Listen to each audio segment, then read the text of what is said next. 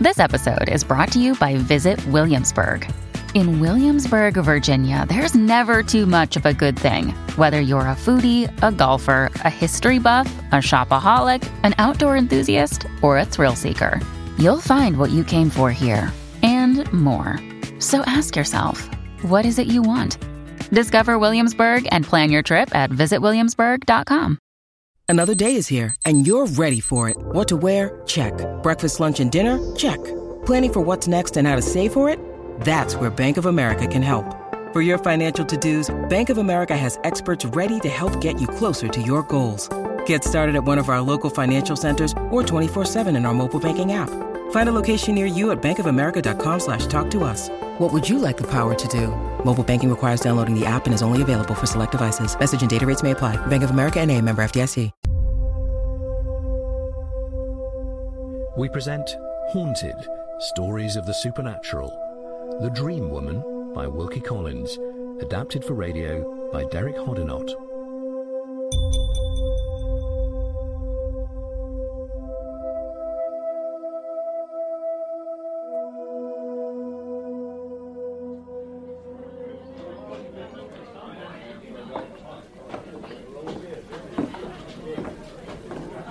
Here's your ale, sir. Ah, thank you. Landlord, is it possible to hire a gig from you? I came from Ferndale this morning to meet a fellow practitioner here, but my horse went lame and I have no means of transport home. We're rather busy, as you can see, sir, but I'm sure I could spare one of my men. John! John! Yes, sir, Mr. Warren? Has Robert come back from that errand yet? No, sir. No, I see. Then you'd better wake up Isaac right away. Sir? Wake up, Isaac? If you pardon me saying so, landlord, that sounds rather odd. Do your ostlers go to bed in the daytime? This one does, sir. He dreams, too. Dream? Terrible dreams, sir. He cries out in his sleep and he tosses and turns. Really? Landlord, I have a fancy for seeing this man before you wake him. I'm a doctor, and if this strange sleeping and dreaming of his comes from anything wrong in his brain, I may be able to help. I rather think you'll find his complaint past all doctrine, sir. But if you'd like to see him, you're welcome, I'm sure. He's in the stable, if you'd like to follow me.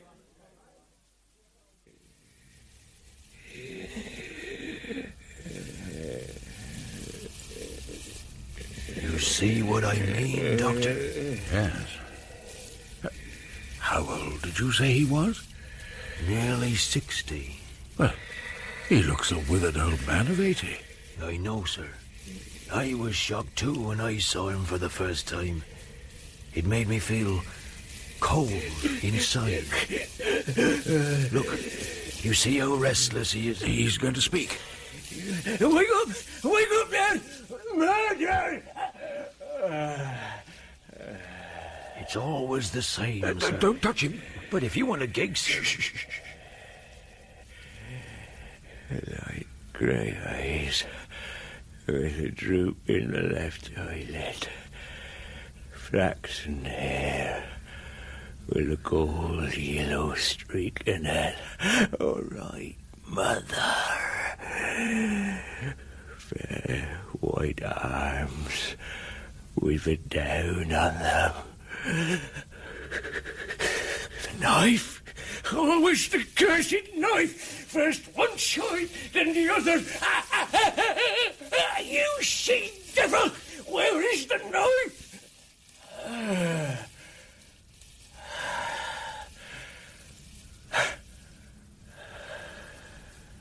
My God, how he suffers. Do you know anything about this man's past life? Yes, sir. I know pretty well all about it. And an uncommon queer story it is, to be sure. Most people don't believe it, of course, but it's true, for all that. I'd like to know more about him, if I may. Landlord, I'm in no particular hurry. Will you tell me his story over some lunch? Perhaps we could share a bottle of sherry.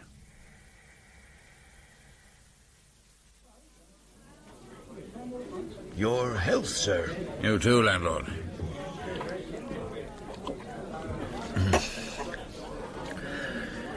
Well, it's a dreadful story, sir. He seems fated. You know what I mean?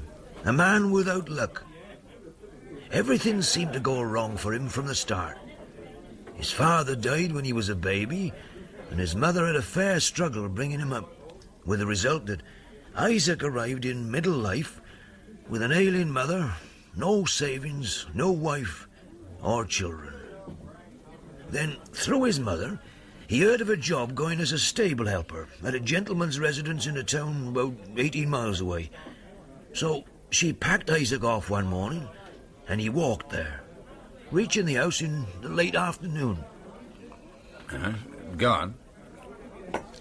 Well, bad luck struck again, because he found on arrival that the post had already been filled. Isaac took it well, however, and before starting for home, he learnt from a nearby inn that he might save a few miles by following a new road, which he took. Just as it was getting dark, the rain started to come on, and the winds began to rise, and the first house he came to was a lonely roadside inn, standing on the outskirts of a thick wood.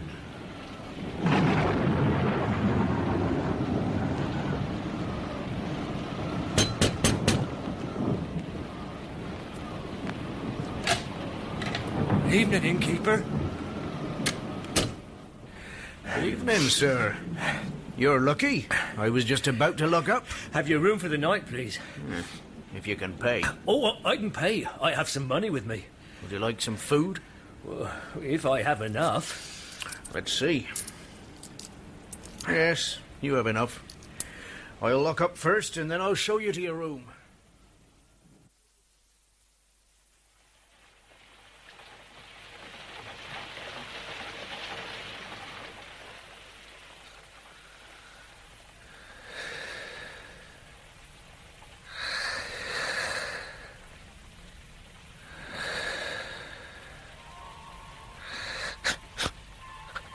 Who's that?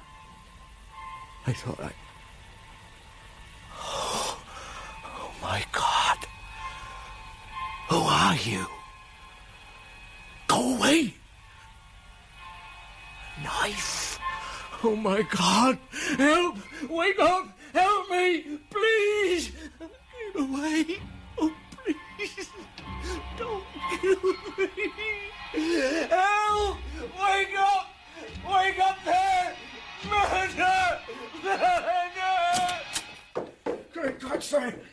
Whatever is the matter? In my room, a woman with a knife with a buck-horn handle. There's no one here, sir. A flaxen-haired woman, light grey eyes. She jabbed at me with the knife twice over. Look, I'll show you where she stabbed. She seems to have missed you twice, too, sir. I dodged the knife as it come down. It struck the mattress each time as I turned. Otherwise, I'd not be alive to tell the tale. Devil fly away with you and your woman with a knife. Look, sir, there isn't a mark on the bedclothes anywhere. What do you mean by coming into a man's place and frightening his family out of their wits by nothing more than a dream? I'll leave your house at once, sir. Better out in the road in the rain and dark on my way home than in this room after what I've just seen. Isaac, tell me, what time was it when you saw this fair woman holding that knife with the buckhorn handle? Just after 2 o'clock, Mother. 2 o'clock in the morning. This morning, in fact. Today is your birthday, and 2 o'clock was the time when you were born. But I don't understand. No, Isaac, listen to me. I want to write all this down. No, I want to know every detail about this dream of yours, this terrible ghost with the knife. Ghost, Mother? Oh, of course. You seem to be making a great fuss over nothing more than a dream. Isaac, now tell me once again all you told me a minute ago when you spoke of what this woman with the knife looked like. Now, please. She had light grey eyes with a droop in the left eyelid, flaxen hair. Oh, no, not so fast, my son. Flaxen hair. Flaxen... Yes, no, go on. There was a gold, yellow streak in it. Gold, Yes. White arms with down upon them. With down upon them. Mrs. Scratchard wrote down every detail of the dream and added the year, month, day of the week, and the time in the morning when the woman had appeared to her son. Then she carefully locked up the paper in her writing desk. Was that the first time Isaac dreamt about the woman, then? Yes. Then, one day, as the evening drew on, Mrs. Scratchard discovered that a bottle of tonic medicine, which she was accustomed to take, happened to be empty. Isaac immediately volunteered to go to the chemist and get it refilled. It was as rainy and bleak an autumn night as on the night of his terrible dream. On going into the chemist's shop, he was passed hurriedly by a poorly dressed woman on her way out. The glimpse of her face struck him as she descended the doorstep.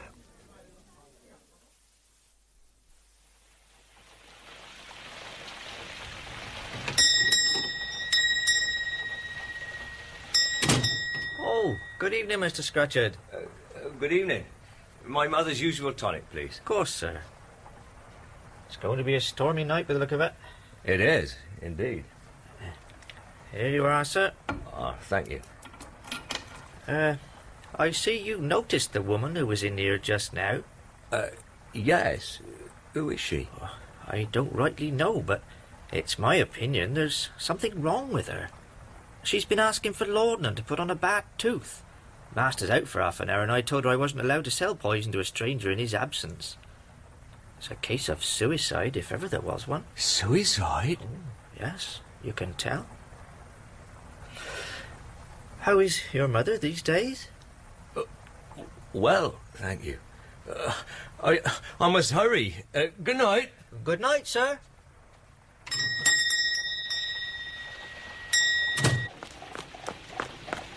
Excuse me. Excuse me, but are you in distress? Can I be of help?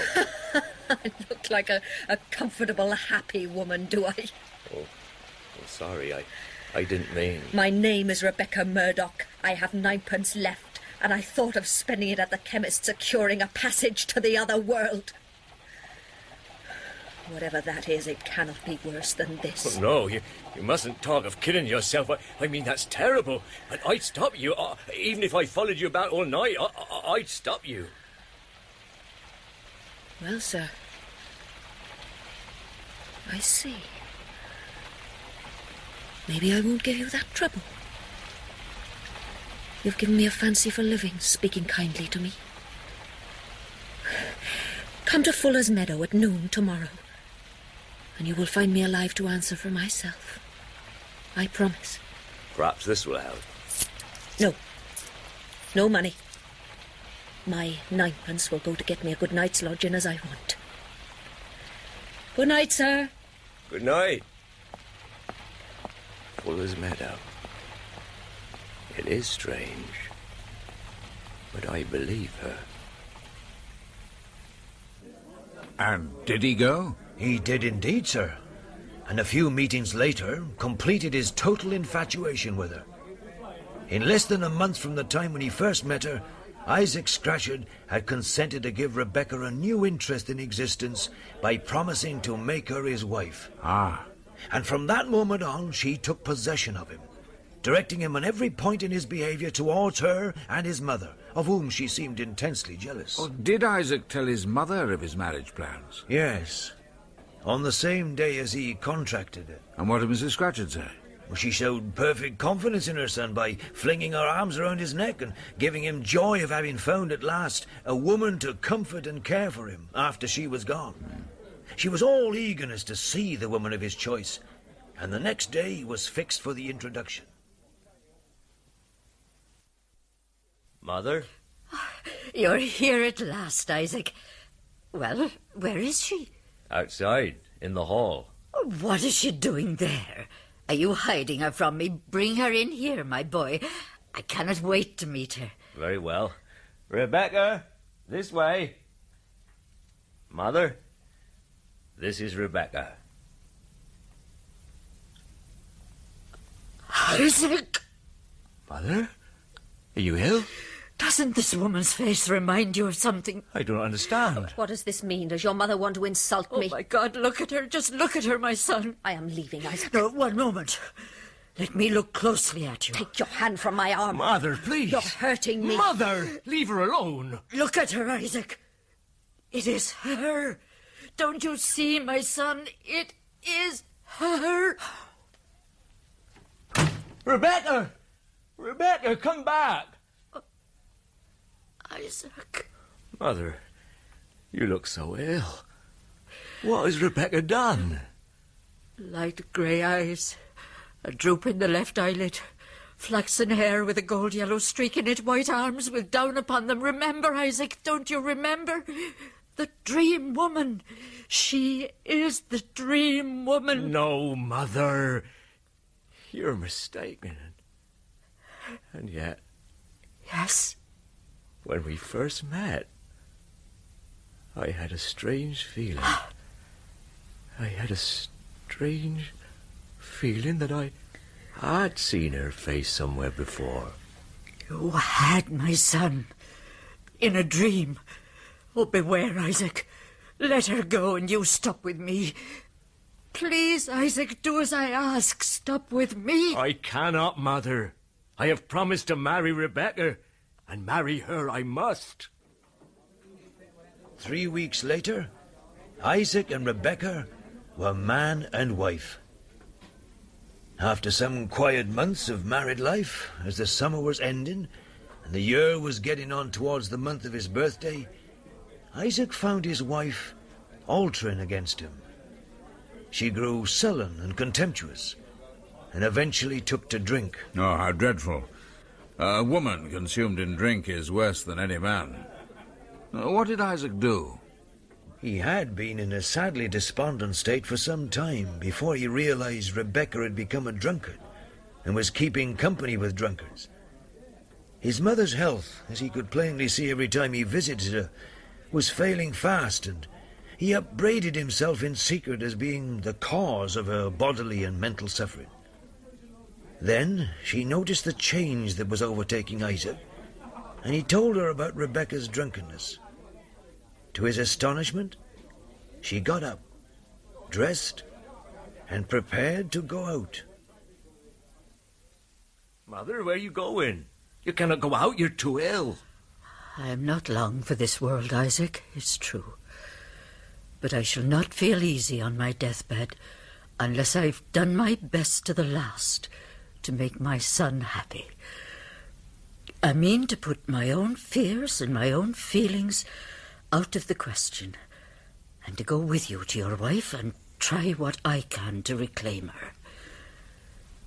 Give me your arm, Isaac, and let me do the last thing in this world and help my son before it's too late. And how did this go? Very well at first. The meeting between Mrs. Scatcherd and Rebecca passed off much better than Isaac had anticipated. It was a relief to him, therefore, when Rebecca began to lay the table. Then she brought in the bread, cut a slice from the loaf for her husband, and returned to the kitchen.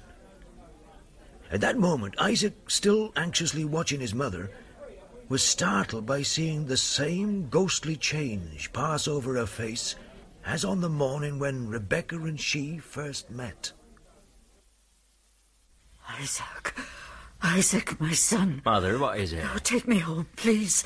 Come with me now and never come back here again. What is the matter? Oh, take my arm and help me up. Take me home. Oh, please take me home. Well, what has Rebecca done this time? Tell me. Did you not see what your wife cut the bread with? I was not noticing. What was it? Well, look at it. A new clasp knife with a buckhorn handle. The knife in the dream, Isaac. The knife in the dream. When Isaac got his mother home, she pleaded with him not to return, but he did. You see, he had to get the knife. Meanwhile, Rebecca had discovered their secret departure. She had been drinking and was in a fury of passion. The dinner in the kitchen was flung under the grate, the cloth was off the parlour table, and the knife was gone. And did Isaac look for it? Not at first. Unwisely, he asked Rebecca for it. The knife with the buck-horn handle. Where is it, Rebecca? You want the knife? Why? Give me a good reason. I want it. No reason, no knife. I'll find it if I have to search every inch of this house. Search for it then, search. But you won't find it. And his search was unsuccessful. When night came, he left the house and walked the streets. He was afraid now even to sleep in the same room with her. Then, 5 days before his birthday, his mother died. Her last words in this world were addressed to him. "Don't go back, my son," she said. "Don't go back." Well, surely Isaac heeded his mother's last warning. He couldn't. He was obliged to go back, if it were only to watch his wife. Then she announced that she would assert her right to attend his mother's funeral, and on the day appointed for the burial, she came into her husband's presence, inflamed and shameless with drink. What do you think you're doing? What does it look like? You're drunk. That's right. Oh. How did you guess? You're not going to my mother's grave in that condition. I have the right, as your wife. If I say I'm going, I'm going. I wouldn't miss the opportunity of making sure she's gone. You evil creature. I won't have you standing by the graveside, the drunken stupid. And who is going to stop me, pray? Not you, Isaac. Not dear little Isaac. Stop it! Rebecca, I... No man has ever struck me twice. And my husband shall never have a second opportunity. Set the door open and let me go. From this day forth we see each other no more. All that night, Isaac watched and waited. But no footsteps came near the house. The next night he stayed awake and watched again. And the next, until overcome by fatigue, he laid down in his bed, in his clothes, with the door locked and the key on the table and candle burning.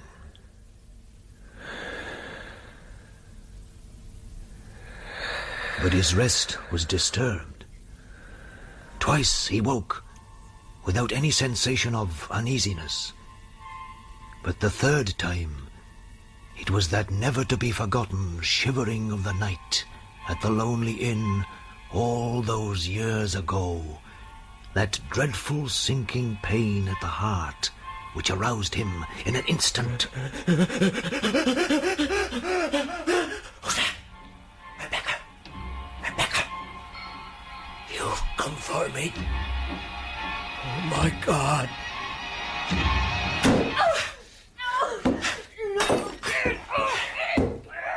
He sprang upon her, almost at the instant of seeing her, and taking from her the knife with the buckhorn handle. You told me we should see each other no more, and yet you've come back. It is my turn now to go, and to go forever. I say we shall see each other no more, and my word shall not be broken. I will leave this house at once.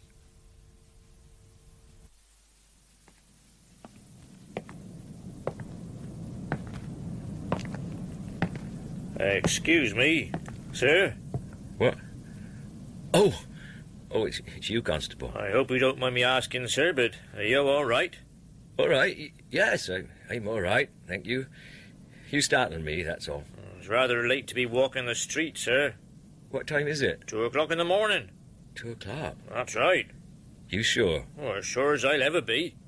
Why, sir? Because it's my birthday. It was indeed his birthday. Yet had he escaped the mortal peril which his dream foretold, or had he only received a second warning? The knife was in his possession, but a new mistrust of his wife, a vague, unspeakable, superstitious dream had overcome him. It was daylight when he returned to the house. He ventured indoors, listened, and heard nothing. He went up, at last, into the bedroom. It was empty. A picklock lay on the floor, betraying how she had gained entrance in the night. And that was the only trace of her. She had gone. 2 or 3 months after these events, Isaac Scatchard came to me, withered and old-looking before his time, as you saw him just now. He's as sober, honest and willing a man as there is in England. As for his restlessness at night and his sleeping away his leisure time in the day, who can wonder at it after hearing his story? I suppose he's afraid of a return of that dreadful dream, that nightmare, and of waking out of it in the dark. No. The dream, the nightmare comes back to him so often that he's got to bear with it by this time. It's the fear of his wife that keeps him from sleeping at night. And has she never been heard of yet? Never. But I have it on good authority that she's dead. Dead? Yes, sir. But I told Isaac, sir, but he doesn't believe it. 2 in the morning, he says, is the time, all the year round, when he has got to have the buckhorn knife safe about him. He does not mind being alone, as long as he's awake, except on the night before his birthday, when he firmly believes himself to be in peril of his life. The birthday's only come round once since he's been here, and then he sat up with the night porter. But if she's dead, she can't harm anyone. No, sir. Not according to Isaac. He still says she's after him, itching to get her hands on that knife. She's looking for me, is all he says when anybody speaks to him about the anxiety of his life. She's looking for me.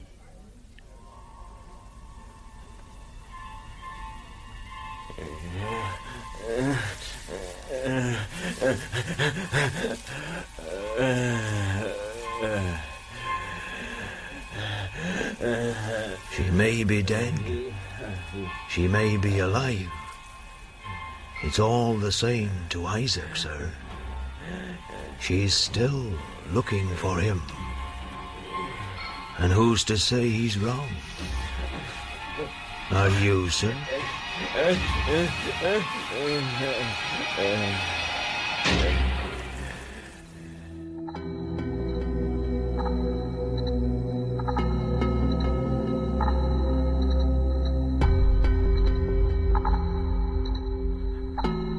That was The Dream Woman by Wilkie Collins, starring Charles Kay as Isaac, Maureen O'Brien as Rebecca, Richard Bebb as the Doctor, and Douglas Blackwell as the landlord.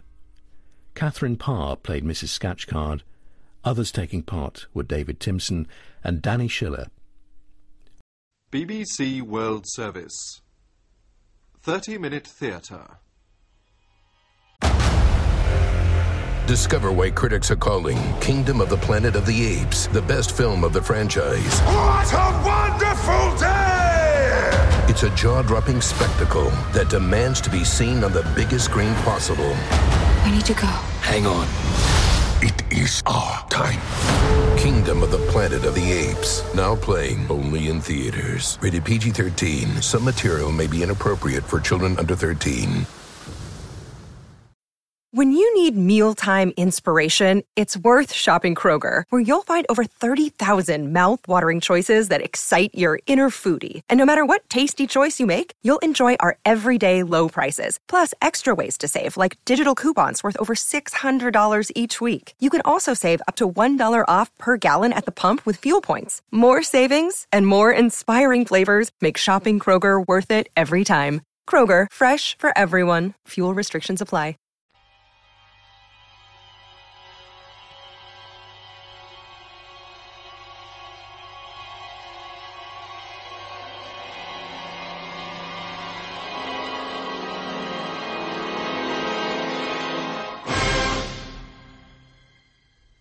We present Haunted, Stories of the Supernatural.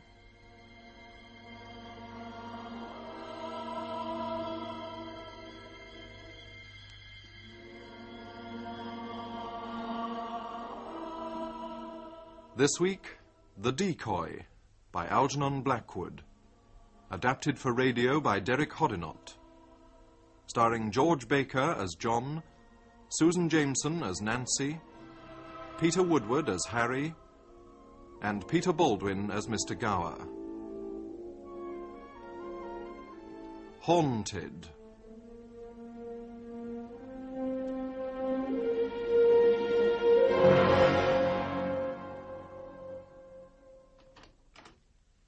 Morning, Nancy. Good morning, darling. Breakfast's getting cold. Sorry. John, I think you'd better have a look at the local paper. Oh? Front page, bottom left. Mm-hmm. Coffee. I think you're going to need it. You mean this item headed, Local Businessman Buys Mystery House? Yes. Oh, what do they mean, Mystery House? Sugar, darling. Good God. I shouldn't let it upset you. Upset me? What the hell are they trying to do? You'll give yourself a heart attack if you're not careful. Please, Nancy. You don't understand. Just because I'm 15 years younger than you, my darling, you don't have to treat me like a child. I'm sorry. But how do you think I feel? Here I am providing a local amenity for the sick and the aged, and instead of getting praise from the local paper, I get this. You know what this means, don't you? It means I could lose considerable financial backing, patience, and staff. Did you know Medlow House had such a mysterious past? Of course not. Here was a sound property which could be easily converted into a nursing home of which the local community could be proud. I didn't think it was necessary to ask why some of its previous owners had killed themselves. I was more interested with the state of the foundations, brickwork, and plumbing. Please, don't shout. I'm sorry. So, a reporter digs up a few stories, legends. It's not the end of the world. I mean, no one believes in that kind of thing now. We're living in the 1920s. Please, get things into perspective. Oh, Nancy, you're young, beautiful. You're like a child, innocent, believing the best in people. I love you for it. Please don't change. And you're strong, dependable, but just a shade too impulsive. You have to be if you're to succeed in business today. Throw that silly paper away and forget about it. Forget about it? Not on your life. I'm going to call on the editor of that rag on my way to the office. Mr. Burley, if you would only please give me a chance to explain. What is there to explain? Your newspaper has done my business venture incalculable harm through this piece of scaremonger. Look, Mr. Burley, your purchase of Medlow House is obviously of local interest. And a local advantage. But its reputation is far from being untarnished. So a few of its former owners just happened to commit suicide. 5, to be exact. Tell me something, Gower.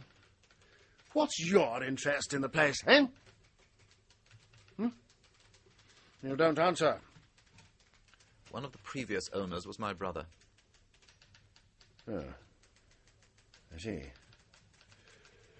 Well, I'm sorry, of course, but it doesn't alter my plans. I wish you'd take the whole thing seriously. Look here, Gower. Please don't tell me how to run my business. I deal in facts, not fiction.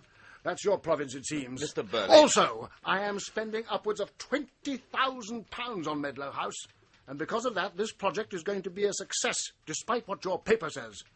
I am not interested in superstition, unbalanced people throwing themselves out of windows, or hearsay talk about phantoms or spooks, or whatever else may go bump in the night. Medlow House will be one of the finest nursing homes in this country. That's what you should be writing about. Yes. In short, Gower, what I'm asking for is some positive reporting about my scheme, not all that negative mumbo-jumbo you're so keen on seeing in your columns. So I want a chance to reply to the rubbish that appeared this morning. Therefore, I shall be expecting a phone call from your reporter in the morning to get a few facts and figures from me. And there's my card. Harry Mortimer speaking. Hello, Harry. Nancy. I see you're back. I got in from Portsmouth last night. Good trip? Yes. When are we going to see each other? Well, darling, you tell me. You're the married woman.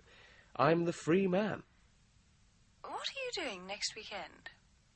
I don't know. Are you being evasive? No, don't be silly, Nancy, of course not.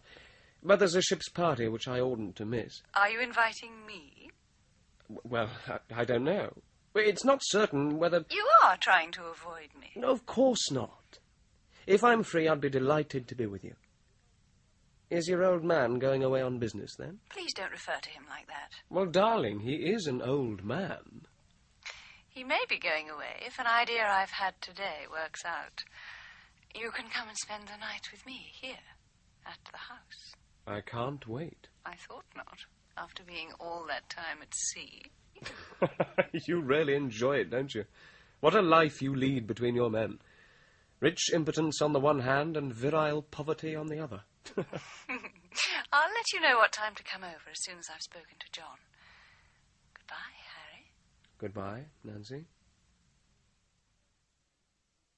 If you ask me, John, I think you went about it the wrong way. Darling, I know you're trying to help, but I wish you'd leave business matters to me. I imagine your attack on the editor today won't have helped the situation. You can't go about giving the press orders like you do your employees. I am not without influence in this part of the country, you know. But you do lack subtlety at times. You really do. Sounds as if you want me to commit suicide. Financial suicide. Don't be silly. You said yourself that you're too strong for that. So I am. Suicide is either cowardice or mania, and I've no use for either.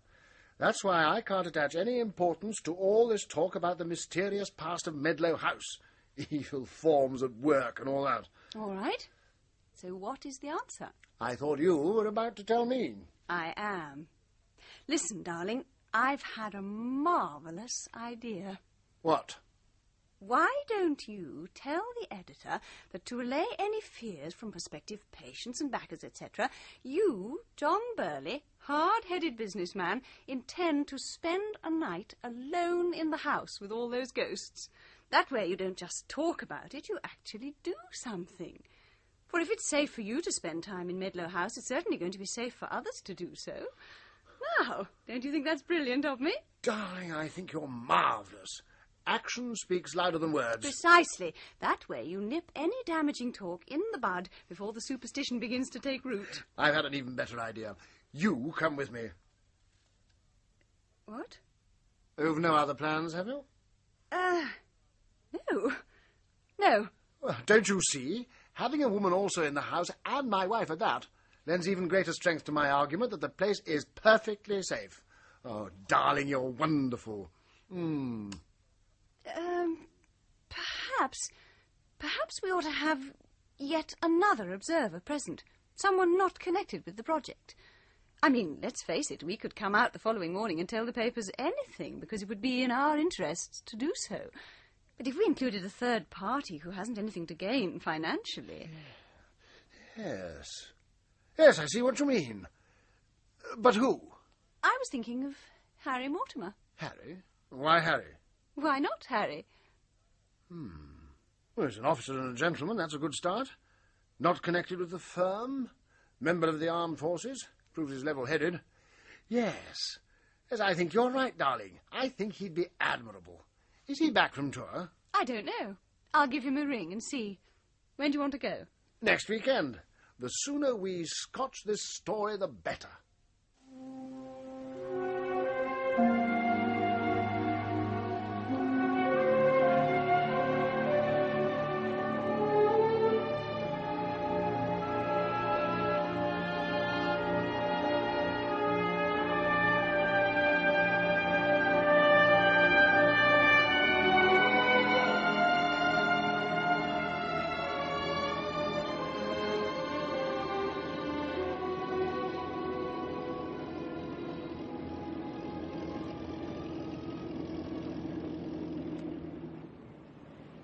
Well, sir, I must say I'm really looking forward to tonight.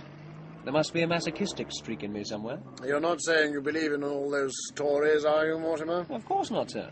But on such a lovely summer's day, I can think of much better things to do. It's the night we're concerned with, Harry. It's only for one night. Then, hopefully, tomorrow morning we'll come out to camera bulbs flashing away, reporters asking us inane questions, and a considerable investment safe and sound. I suppose it was Nancy's idea to ask me. As an objective observer, yes. I thought it a good idea, too, and very grateful to you, Mortimer. Not at all, sir. Well, I've been rather cunning. I've chosen a date when, in reality, there are only 4 hours of actual darkness. It's the longest day today. Oh, John, you are clever. I wouldn't have thought of that. Well, I must confess that it had more to do with good luck. But then luck quite often contributes to one's success, doesn't it? Let's hope the press don't cotton on to the fact. Doesn't alter anything. We will have carried out our side of the bargain. We would have stayed in Medlow House for one night, even though only half of it is in actual darkness. Next turning on the right, Brady. Are we there? We are.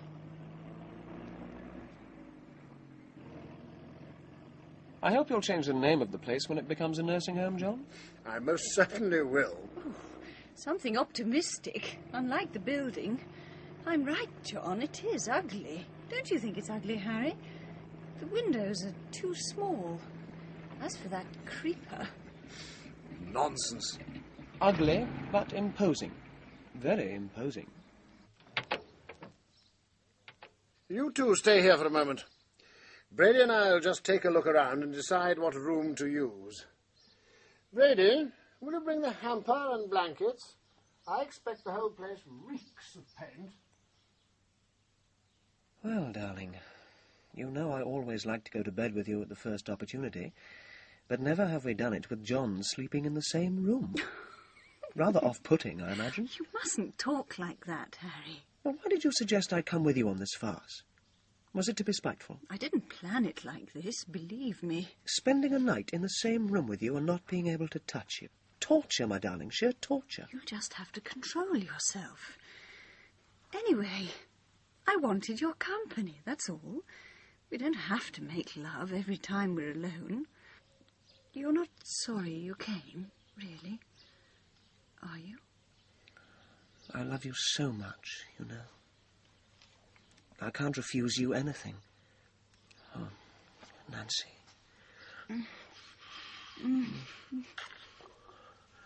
Oh, please. John can see us from the window. I bet he doesn't make love to you like I do. No. No, he treats you like a child instead of a woman. He respects me, though. That's the difference between you and him. The difference, my love, lies in our ages. 15 years difference. You couldn't resist mentioning it again, could you? Money. What a power it is. As you pointed out on the phone to me, I've got the best of both worlds, haven't I? His money, your body. You really are a ruthless bitch. Nancy? Harry? We're going to use a room on the first floor. Here he comes, the poor old fool. Shut up. What's that, darling? Brady's taken the hamper and things to a room on the first floor, at the back. Overlooks the lawn. He's then going with the car to the inn. I expect that's where the reporters will be staying. He can keep them company. Come on. You're in for a really fascinating night. I can't wait. It's like a museum. I can smell the specimens. I should have picked some roses and brought them in. Incidentally, I've been looking further into the legend about this house, John. And what other horrors have you discovered? Well, apart from the people who've committed suicide here, a figure is seen, so the story goes. The figure of a man. Oh, good. Perhaps he'll put in an appearance tonight, as part of the cabaret. I hope he doesn't. Why? Well, apparently he's only seen before something happens. Something happens? Yes. Well, whatever that something is, it can't happen to all three of us. Why not? Well, not at once. Can it? You didn't say anything about this before, Nancy. I only discovered it yesterday. Came across a book in the library, Local Stories and Legends. In here. Ah, the ballroom. How delightful. Is this the best room, John?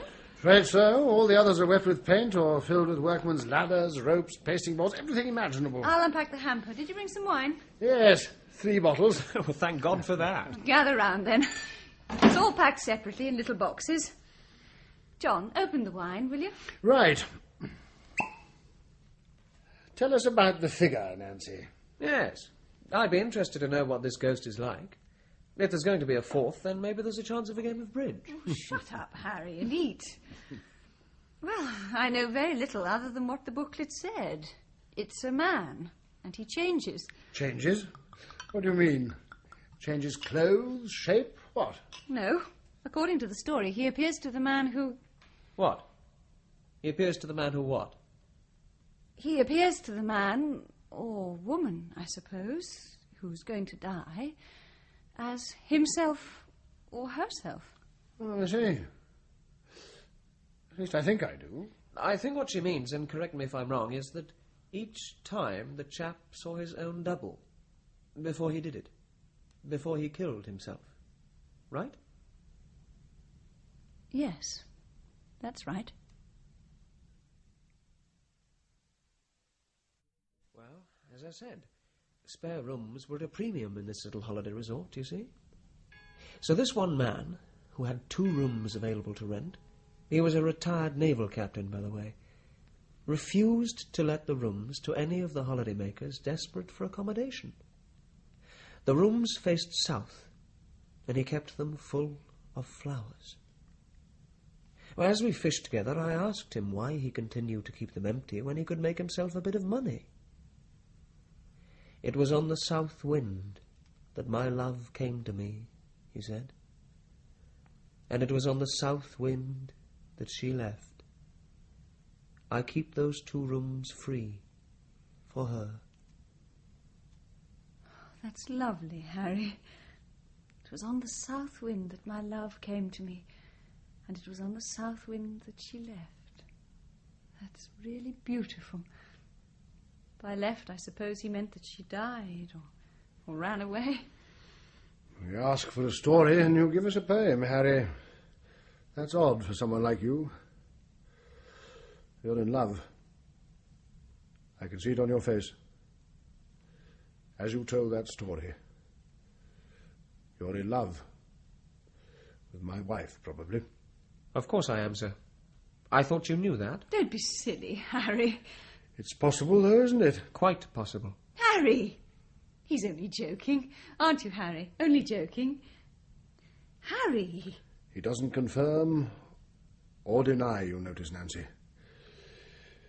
Well, in such a situation, I suppose I can see the possibility of a man doing one of 2 things. Have you any other stories, Harry? What about you, John? And what are they, sir? 2 things. Murder or suicide. John, I hate and loathe you when you talk like that. Anyway, you said you couldn't conceive of any reason why a man who at least called himself a man should commit suicide. You're right. It's gone 2 o'clock. It'll start getting light soon. I think I'll take a turn round the house. Stretch my legs. I won't be long. You'll be all right on your own, no doubt.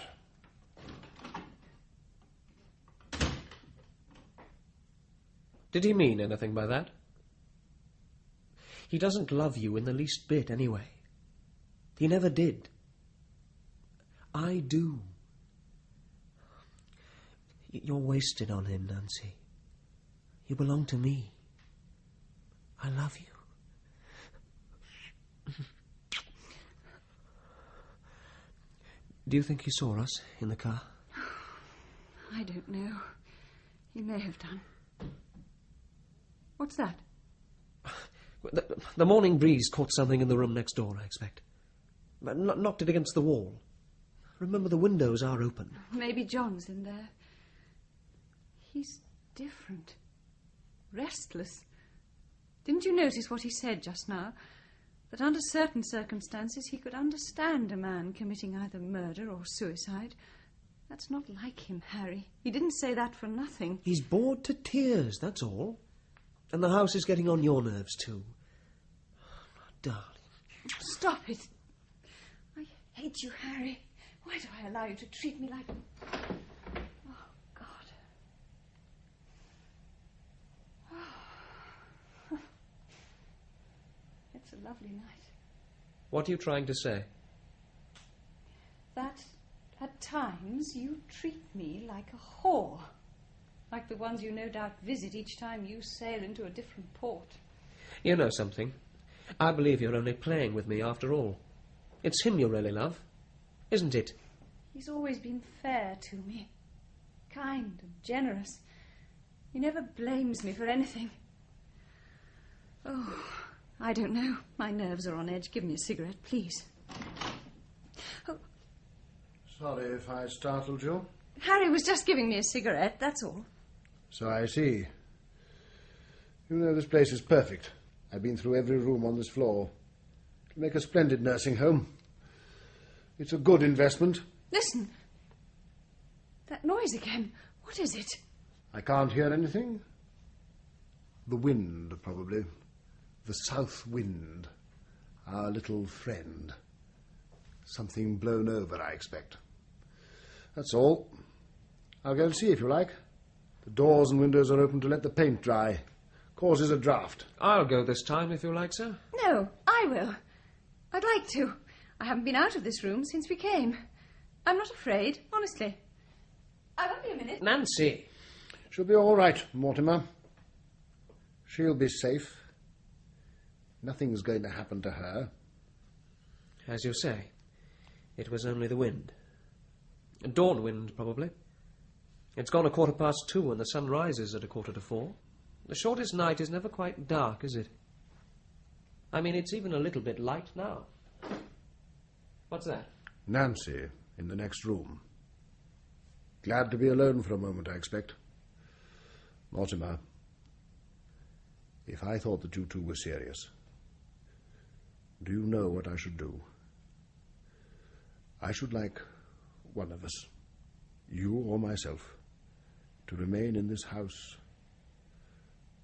dead. I trust her. Absolutely. Understand me? That my belief in women, in human beings, would go, and with it the desire to live. Old-fashioned, you think? Maybe, but that's what I believe. Nancy is my life, you see. What are you two talking about? It was a bell rope swinging in the wind and hitting a sheet of metal in front of the fireplace. That's all. I hate this house. I wish we'd never come. The moment there's a light in the sky, we'll go. I think I'll take another look around. I may go out onto the lawn a bit and see what the sky is doing. Harry? Yes? I'm afraid. Oh, darling. No! Don't touch me. You'll get cold sitting by that window. The way he looked just now. Strange. Alone. The way he looked at me as he went out. I saw nothing. No, you wouldn't. It was as if he knew I had betrayed him. Look, Nancy, I didn't want to come. I'm not blaming you. I'm sorry. Something's going to happen. What? To us. One of us. Something's going to happen. Nancy, listen, let's go. Let's get out of here. Do you really think John... No, not John. He's not the type. He can take care of himself. Yes. He's strong. Well, you don't believe that story, do you? About all the suicides? Yes. It's a fact. You can't dispute facts. And the figure? The ghost? Listen. It's John. He's coming back. You do love him, don't you? Shh. They've gone again. Gone into another room, probably. Why? Why would he go into... Outside, then. He said he was going outside. On the lawn. Yes. We should see him in a minute. On the lawn. I am sorry, Nancy. I'm sorry. There's that sound again. It's nothing, I tell you. It's only that loose rope swinging in the next room, hitting the wall, like you said. No. That wasn't true. What? There was no rope swinging against the wall. I invented it because I thought we'd heard something and it sounded logical. There was nothing. Oh, my God. It's John. I must go. No. Nancy, wait. Listen.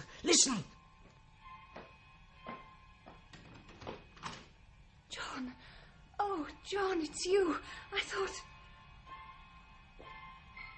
Oh, darling, you're so cold. I'm going out onto the lawn now. I won't be a minute.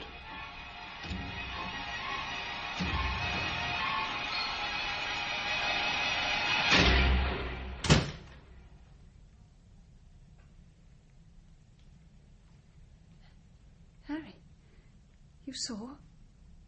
You noticed? What? He was different. The eyes, the hair, the twist in his face. What on earth are you saying? Pull yourself together. Altered, Harry. Altered. Nancy, please, come away from the window. For God's sake, this is sheer nonsense. Don't let yourself go to pieces like this. I'll put it straight with him. I'll tell him it was all my fault. I'll try and explain. It's too late.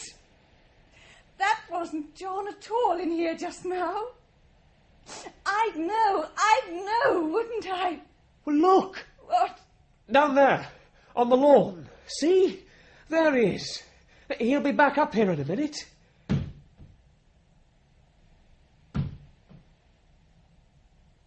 No.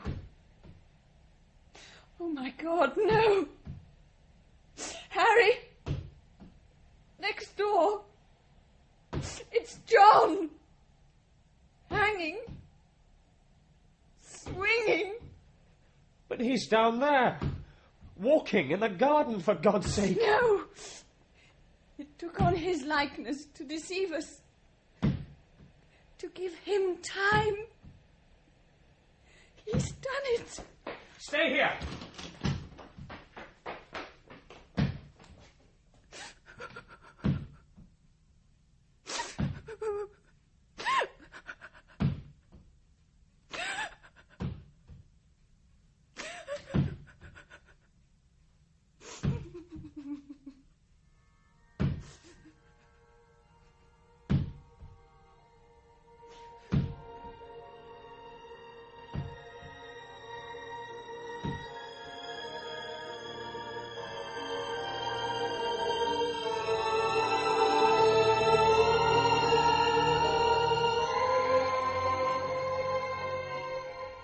That was The Decoy by Algernon Blackwood, starring George Baker as John, Susan Jameson as Nancy, Peter Woodward as Harry, and Peter Baldwin as Mr. Gower.